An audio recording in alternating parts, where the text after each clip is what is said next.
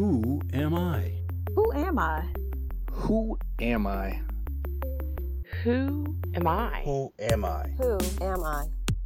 Who am I? Who am I? Who am I? Who am I, really? Hi, I'm Damon Davis, and I'm launching a new podcast series called Who Am I Really? I'm devoting this program to helping people placed into adoption to explore their own emotions, desires, and questions about reuniting with their biological family by asking others like us to tell their own true stories. You're probably asking yourself who I am and why I launched this podcast. First, let me say I grew up in a very loving home with my mother Veronica, supported by my father Willie. But I had the incredibly good fortune to be reunited with my biological mother in 2009. Our story is amazing to me because our reunification unfolded in a way that I never could have predicted. A few things happened to me that really sparked my desire to search. One of the first influences happened during a visit with my in-laws in Baltimore, Maryland. My wife's distant aunt welcomed us into her home one day. This lovely elderly woman opened the door to greet us, toting her small, wheeled oxygen tank behind her. As we sat in her living room, she spread pictures, newspaper clippings, and letters on the coffee table. She told stories about their family history in a way that only she could recount as what I viewed as the unofficial family historian. But that experience made me realize that one day she would no longer be with us, and if another person tried to spread the same family historical facts in the same way, they could not tell the family story the way she had. It dawned on me in that moment that when she passed away, the ability to weave the family history that she knew would be lost, and I should act quickly if I didn't want the same to happen to my biological family's history. When I decided to launch the search, my social worker in Baltimore shared something from her experience that I hadn't thought about before. She said that women tend to search for their family of origin sooner than men do, and that men search most often after they've had their own children. That was me. A short time after my wife gave birth to our son, I was at home with him, gazing on him with sheer amazement at this little dude we had created. He lay there on his back, kicked his little legs, waved his arms, and stared up at me.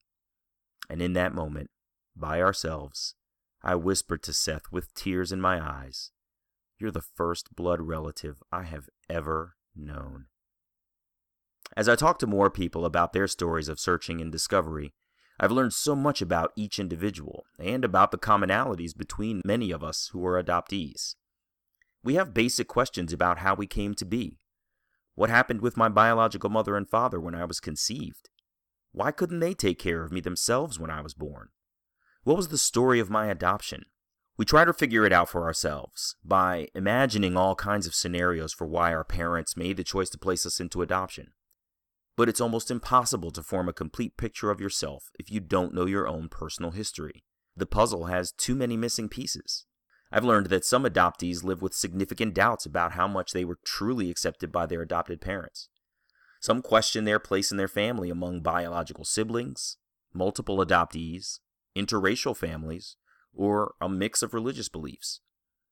Others live well-adjusted lives of doting parental love, but still feel a longing to understand their biological past, like I did. Whether a child grows up well-adjusted in a loving family or was reared in a less favorable home, they will likely have questions about their biological origin, and those questions can vary widely. Who do I look like? What health conditions should I be aware of? Do I have siblings I don't know about? Many times that curiosity is too much to contain. The desire for deeper understanding is too strong, and we think we really should look for some answers. More often than you might think, fear sets in, and the questions turn to doubt, and that might delay a person's search for their family of origin for years. Those doubts are expressed in concerns that might sound like, "I've had a great life. Why would I expose myself to a potentially painful truth? What if they still don't want me? Or, what if someone doesn't even know I exist?" All of those emotions can be difficult to overcome. But in some definitive moment, we decide we have the strength to face whatever the truth may be, and we begin the search for answers, and hope for the best. The journey to find just one person with a biological relation can take many forms, take a very long time, and have varying results.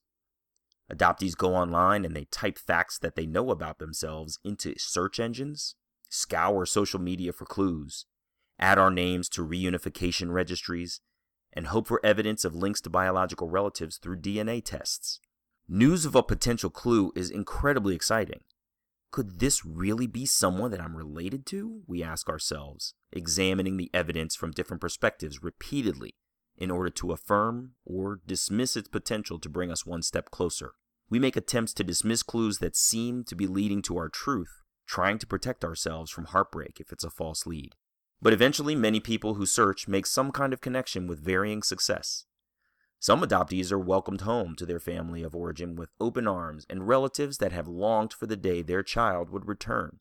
Other biological family members may feel that that chapter of their life, where the adoption plans were made for the child's future, is closed, and they aren't receptive to adoptees stepping forward to identify themselves. And others begin their search or reach success just a little too late to connect with biological family members that have passed on. Sometimes we reach out because we just want someone to know that we're okay, to thank someone for the chance to live, or to feel some kind of connection to the people who are the very reason that we're here today. At the very end of my search, my wonderful social worker Lee called me to read my biological mother's letter to me that she had received. My mother opened by introducing herself to me, and I finally learned her name, Anne Sullivan. Incredibly coincidentally, the letter told me that the very next day was Anne's birthday. I spoke to Anne by phone that same night, where I learned so much about where she had been and how she was feeling about us. Amazingly, I learned that we shared the same metro station during our morning commute to work, and her building was only 2 blocks from mine in Washington, D.C. Knowing our offices were so close, I decided to surprise her at her office on her birthday the next day, for what she said was the best birthday gift ever. As I got to know her more, I was astonished to learn that we had lived our lives on parallel tracks. For example, in an incredible coincidence, we both attended what is now Hampton University. It turns out that school runs in the family. I was fascinated to learn that while I was growing up in Columbia, Maryland, she was living right down the road in Laurel, a short 15 minutes from one another. I'll tell the full story another time because the details and range of emotions are extraordinary and too much for my time with you now. The journey to locate and connect with biological family members can be an emotional roller coaster with ups and downs, jarring twists, and unexpected turns. So this podcast is intended to help adoptees explore your own feelings about adoption. Accept your desire to try to understand your own personal history and decide for yourself whether a search to connect with your biological relatives is right for you. It will help you understand how others have dealt with issues like protecting the feelings of your adopted families, who may be supportive of your search, or question your motives and present challenges. For those who are not adopted, this podcast will help you understand some of what's in the minds of your friends, family members, or others who are adopted, but you didn't know if you should ask some of the questions that will be answered here.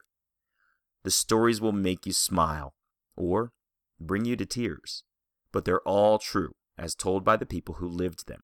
In each one, I hope you'll find something that inspires you, validates your feelings about wanting to search, or motivates you to have the strength along your journey to learn, who am I, really?